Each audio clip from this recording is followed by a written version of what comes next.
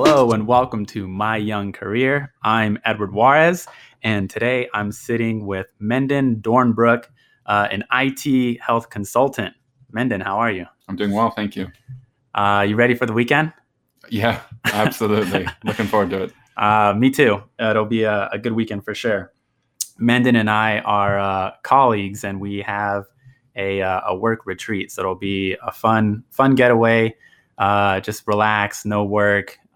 Just get to hang out with some colleagues and just relax. Mm-hmm. But yeah, so we can just jump straight into it. So you're an IT health consultant.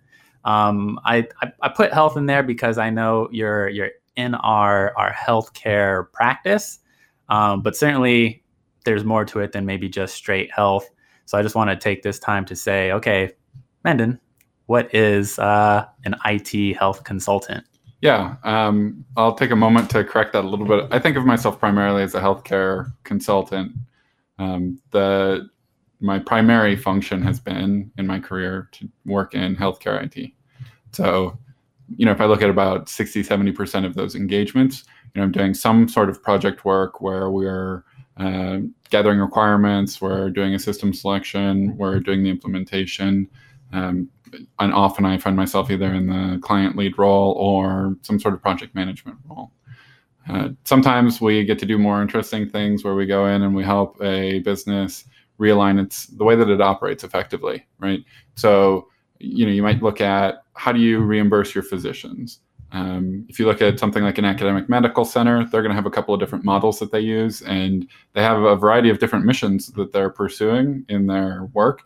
And when they want to reimburse a physician, they understand that sort of on a long-term scale, the way that you pay people is also how you get work out of them, right? In a short time frame, somebody who's really passionate or excited about something can walk that path, but if they're not reimbursed or progressing in their career for doing those things, then you're going to see those behaviors fall off.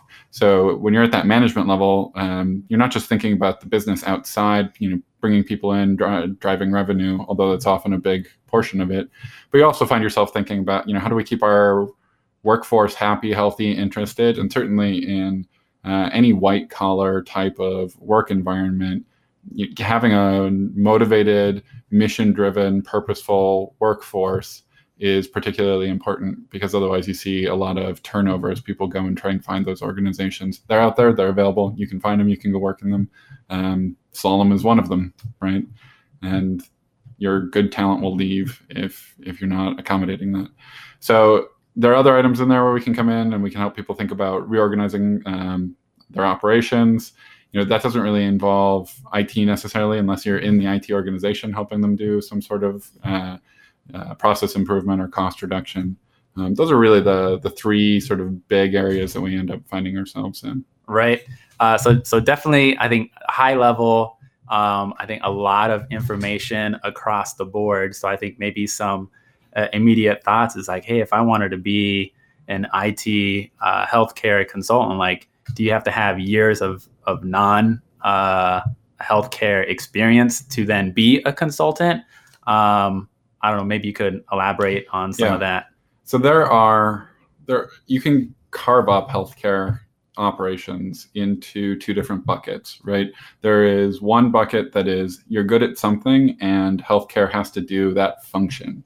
And you can come in and you can consult for or work for a healthcare company on those grounds alone. So I think looking at some of our colleagues who are very talented in IT infrastructure space, they've come into healthcare and they just understand how IT infrastructure works. And they come in, they talk about servers, they talk about network, right? And they talk about changing the entire process design so that you get better outcomes for less cost.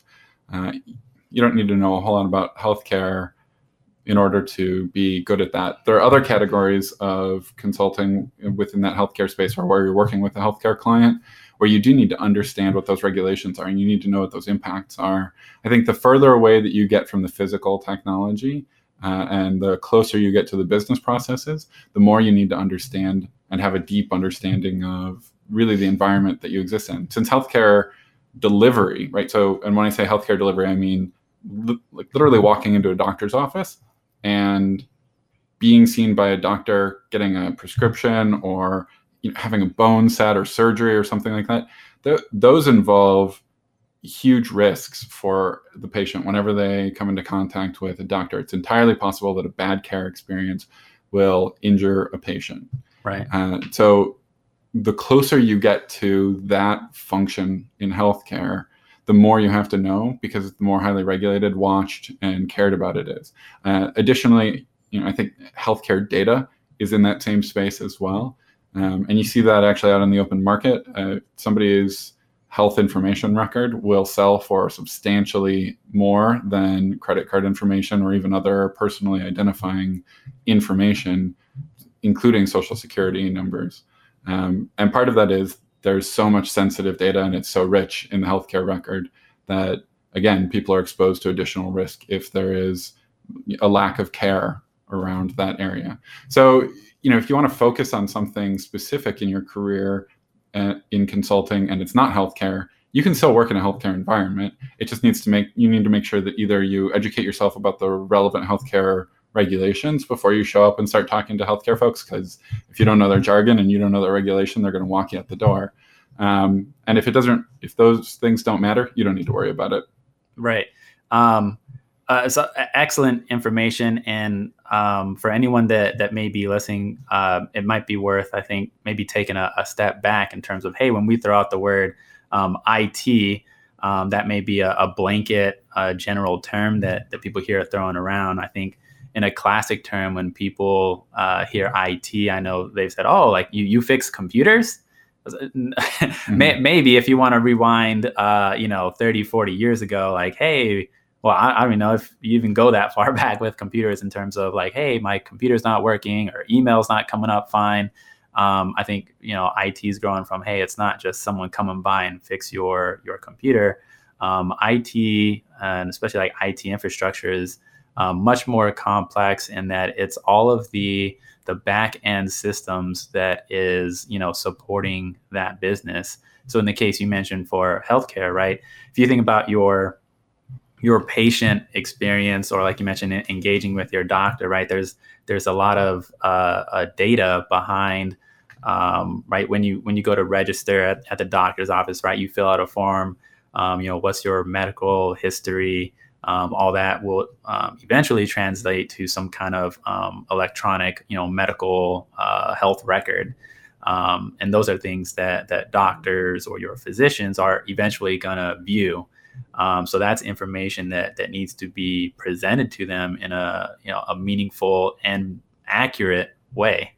And then as part of that, there's a lot more behind the scenes in terms of, hey, yep, they do have, an email management system, but they also have a lot of people on the back end that's making sure, right, all of their medical systems are online as well. Mm-hmm.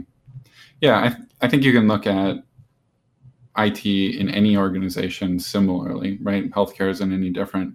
I think of it, there's actually a stack. And when I say a stack, you can think of it as literally things that sit on top of each other, or metaphorically sit on top of each other, right? You start with all of the servers that you own, if you have anything that you own, or any servers that you rent, right? And then you're going to build up middleware and connective tissue there in your network around that. And then sort of wrapping around that, you're going to have any sort of security that you add onto that. And that's all of just what I would think of as infrastructure and physical devices, right? And really also in that security layer on the outside, sort of embedded in there, are all of those peripherals, like a laptop that somebody's carrying around, or an iPad that a doctor or a nurse brings into a room. And that's just the physical component. And then you stuff all of those things full of software that are going to be driving or tracking services that you're delivering. So, there are definitely people who work in IT who are responsible for going and like crawling in under desks and fixing computers. You're not going to find those folks in a consultancy, right? In a professional organization like that. That's going to be contract labor. You're going to see a much lower wage for that. And part of that's because it's pretty much plug and play these days, Right. Sometimes people are actually splicing their own network cables, but if they are, they're just doing that because it's fun and not because it's actually just cheaper to buy it pre-made. Right. So all good stuff there. So we got a little bit of background, sort of, IT, healthcare, a little bit about IT. So now I want to talk a little bit about your journey, Menden, in terms of like, hey, where you're at now. Was this always, your destined path? Like, hey, when I grow up, I want to be an IT, healthcare consultant. Or was a journey a bit more varied for that? So we can, start as far back as you want, and then just take us through that journey until, where did you, essentially start your career, or think you wanted to start or end up, and how you got here today. Yeah, we should go back to probably when I was 14. and the reason we should go back to when I was 14 is I have an axe to grind with my 14-year-old self, which was I had no idea what I wanted to do.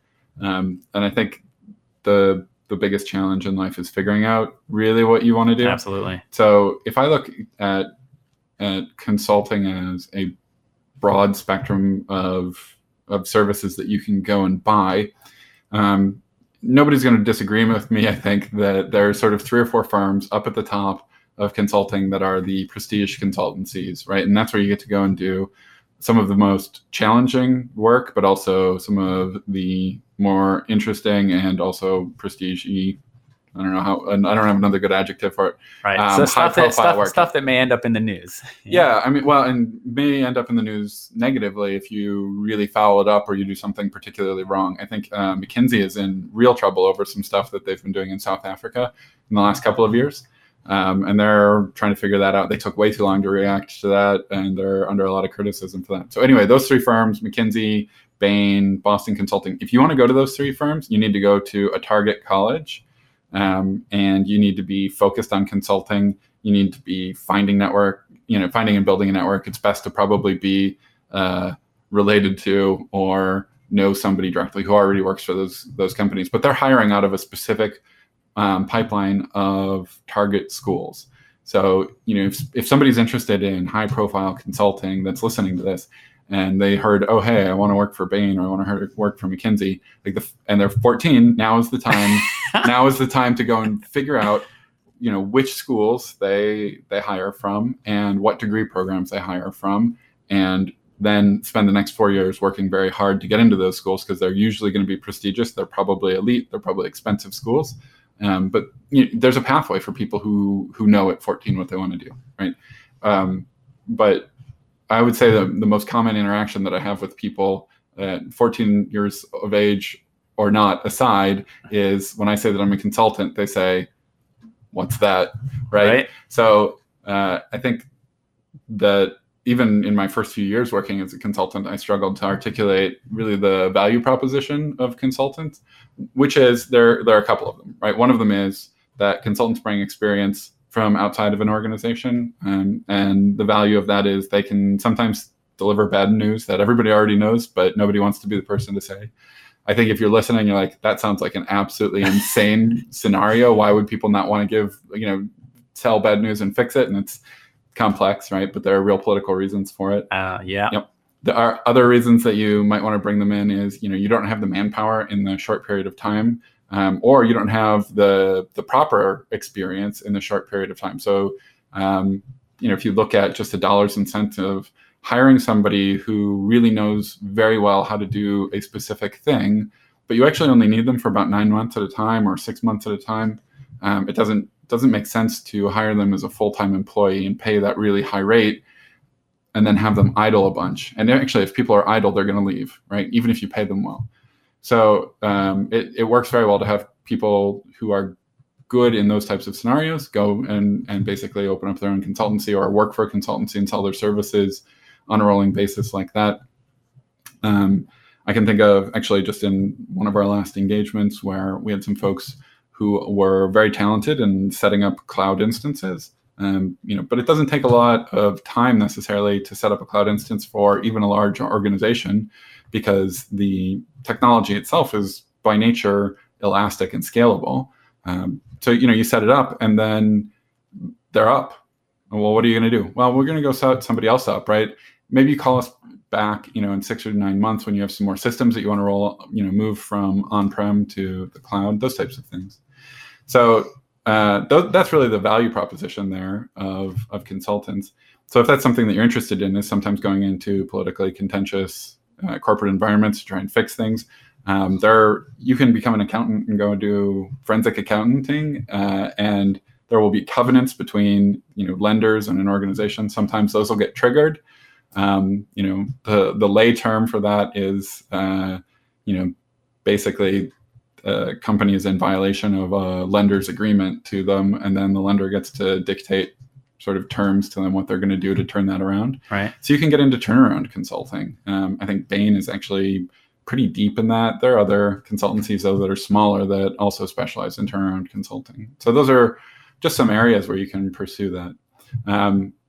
If you that's for the person who's like, hey, I want to go into consulting. I already have a pretty good right? idea. Yeah. If you don't, my story is a great one for that, which is, I didn't know what I wanted to do. I took a year off before I went to college in between high school, right, a gap year, and sort of faffed about, if you will. Like I was doing stuff, but it wasn't relevant to my career really. I came back, I got a degree in psychology. I actually worked in social work for a little bit. And really the impetus for me was, there was a day I was just sitting in the office and I was actually creating physical paper medical records, handwriting them. And I was like, this is dumb. This can't be right. But not even like we need to fix this, but it was just, this is dumb. Like I'm wasting my time. I'm smarter than this. Right. And that might be an ego play, but it really was an issue. It was right. I was doing work that was purposeful. It was impactful for people's life about 60% of my day. The other 40% I was writing on paper. But I was paid very poorly, and I was tired of being poor and tired of not being in work that was engaging me intellectually. And consulting is very much an open, ambiguous field full of problem solving. Especially when you're in that management side, a little bit less, I think, in, IT areas are you actually doing that creative problem solving unless you go and become a developer, in which case you want to see another podcast. Yeah. So one thing I want to take a quick pause on. So right, you had your gap year, decided to go to college. When you chose psychology as a major, was that something that you picked straight on as a freshman and just completed it through? Yeah. Or just tell me a little bit about that journey. Was that as easy as that? Did you have a goal like, hey, I want this psychology degree and, this is what I do? I would assume you didn't tell yourself, hey, I want to write, medical records. I'm not sure if there was, just get some insight on that. Medical records. Yeah, no, I was actually considering medicine.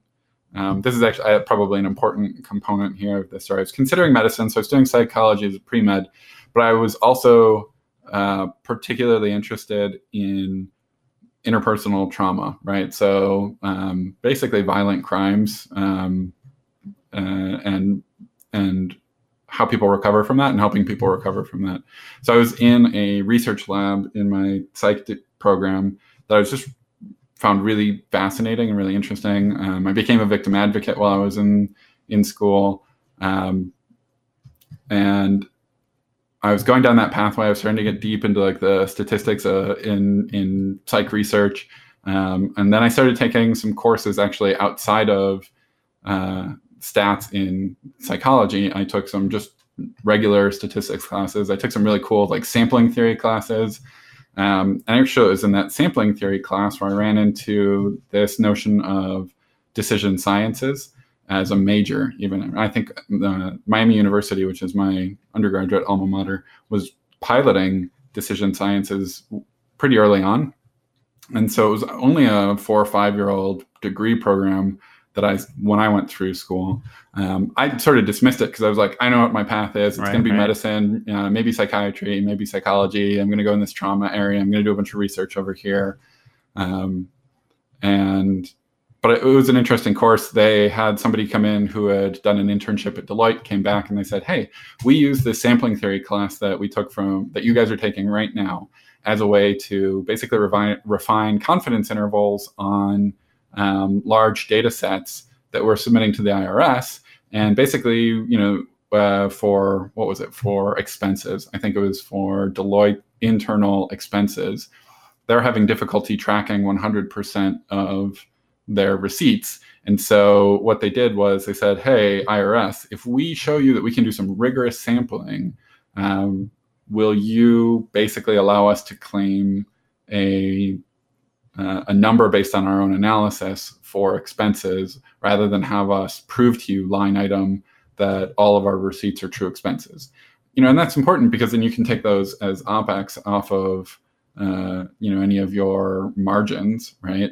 And that reduces the amount of taxes that Deloitte had to pay that year. And the IRS came back and said, yes, go do the work, come back, prove it to us, and we'll accept that number from you. And they used the sampling theory class that I happen to be in as the basis for narrowing their confidence interval, because the IRS was requiring that they had a specifically narrow confidence interval. And so they used that to actually inform what their sampling methodology would be. And they saved Deloitte a massive amount of money, because now you don't have to have all of your bean counters counting up every single receipt. Right. Yeah. Which is a lot. I mean, the IRS takes in so much information. Correct. That they're literally burdened by that data and what they get through. And accountants are as well. So it seems like, it should be simple. You've got all of your consultants entering their expenses into a system, and they're getting approved or they're not getting approved, and you should have a date based on that. But if the IRS wants to go and audit those, you're going to find that you've got, expenses that aren't valid, that you can't actually reimburse for. You've got expenses that are out of period because, a consultant waited 6 months before they reported something, and then they said, in order to get it reimbursed, they put this year instead of last year on it. So all of those things happen. And it's messier than it looks like on the surface. So. Right. That was my first brush with consulting, actually. And I was like, oh, that's cool. Like, I could potentially go and work for Deloitte, clearly, because I'm taking the classes that, people who go and work for Deloitte are taking. Right. But I didn't really give it another thought until about 3 years into my career, after I left my undergraduate program, where I was earning not enough money, or not a lot of money, and I was bored. And I was like, well, I have all of the prereqs for med school. I think I had a couple at the end of my, when I graduated, that I still needed to fill. And I did those after I graduated. So I was pretty much ready to go to med school. And then I sat down in an afternoon. I spent 2 hours sort of doing some research online and looking. And I really did what is now, for me, a bare bones cost benefit analysis, right? If I look back on that, I'm chuckling a little bit at, some of the assumption errors that I made in it. But overall, the analysis still holds water.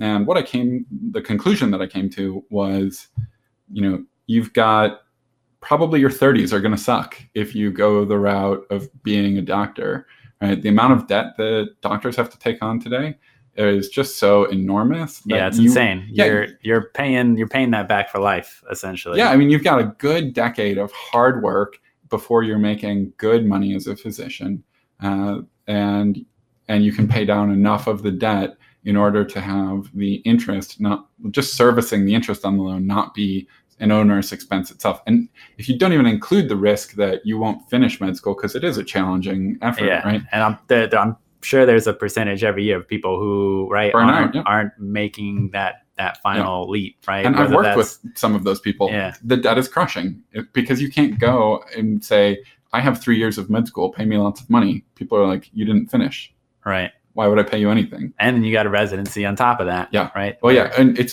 really is. It's about a decade between starting med school and getting to a point where you're considered a capable enough doctor that people are going to pay you that really, nice 6-figure salary, right? And if you go into pediatrics, it's not that nice of a 6-figure salary. It's still a 6-figure salary. And I think, if we look at like median income household for Phoenix, it's, $55,000 these days. So 6 figures is still good, but if you have $250,000 debt, 6 figures is a lot less good. Right. So I was looking at that and I was like, wow, I'm not going to get to enjoy my 30s very much if I go this route. And then I looked at, getting an MBA and I actually didn't even look at consulting in the cost benefit analysis, just what their average salary coming out of the MBA program was. And it was a lot lower, but it was 2 years, a lot lower cost.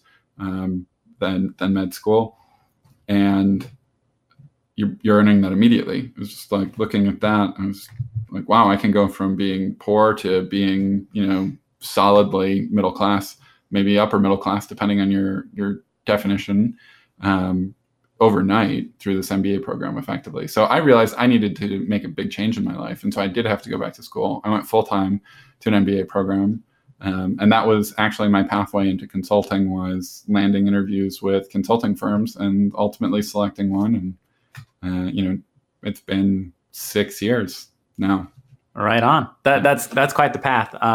I mean, if we rewind all the way back to being 14, I wish a consultant would have talked to you and introduced the word of Bain. Right. Yeah. Well, yeah.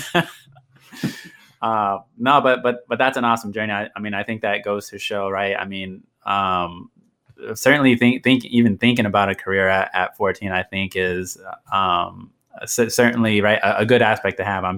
I try to think back when I was 14. I probably wasn't even thinking about a job. I was probably just trying to get home and watch some cartoons or play some games after work. I was thinking, how do I go play some Magic, right? Right. Exactly. Yeah. But it's cool to see that journey, right? I mean, you walk through where, hey, after you graduated high school, sort of took a year off, the classic, gap year, if you will, where that's kind of just, hey, do with it, whatever you will, going to college, have an idea of, what you want it to be, having that idea of getting some exposure in terms of like, hey, like if I were to go down a medical career path, really having that time to take some of that insight into, hey, like what would your future potentially look like, and is that still a desirable path, even if you were to reach that outcome? Because certainly, right, if you're you'd have to go to medical school, and right, your 30s is pretty much spent right doing a residency or accruing more debt. Or if I'd gone straight to med school out of undergrad, I could have been early 30s clearing that. And I think it's worth saying, I don't condemn anyone going down that path. Right. Yeah. That it's actually a viable one. Even when I started considering it, I was 25, 26. The lifetime earnings. So saying that earnings are the most important thing, right? Lifetime earnings for a physician, my expectation was still greater there than it was in consulting. But I decided to trade that to enjoy my 30s. Yeah, right? And have a more modest retirement. Yeah, exactly. So it's part of that where I was trying to sort of touch on that point. And we don't need to unpack whether or not money is actually the benchmark by which you win. I don't think it is. But I mean, it's certainly a factor in what you pick in life, but it's also being able to understand whether, right, the path to get there is something that not necessarily what's wrong or right, but is that something you're willing to live with or go through? Not that it's a bad or a good thing. It's just that is what the path will be. Right. Certainly, there's people out there who would say, and there are, that it's absolutely worth it because in the end, they'll be impacting lives, and that's worth it. Even if they have to take on an equal, 6-figure amounts of debt to get there. Certainly, there's other people out there who that I know of, like, hey, I don't want to take on any debt whatsoever, and I'm just going to go, straight into a trade.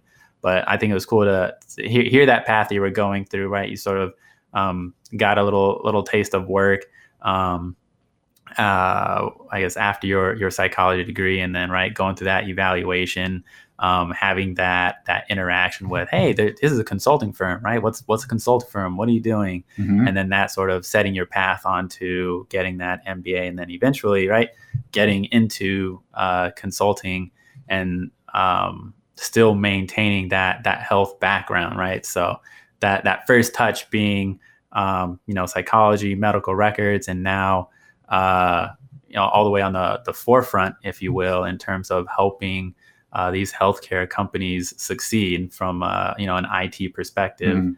And usually, like when it comes to trying to explain that, I usually say something exactly like that. Like you could say, hey, like, what do you think about a doctor's office? Like, what is their product? It's to make you healthy, to keep things as simple as possible. But they certainly need a lot of support in the back end that, right, a doctor isn't, going to know how to set up that IT infrastructure or how to create, medical records to manage their patients.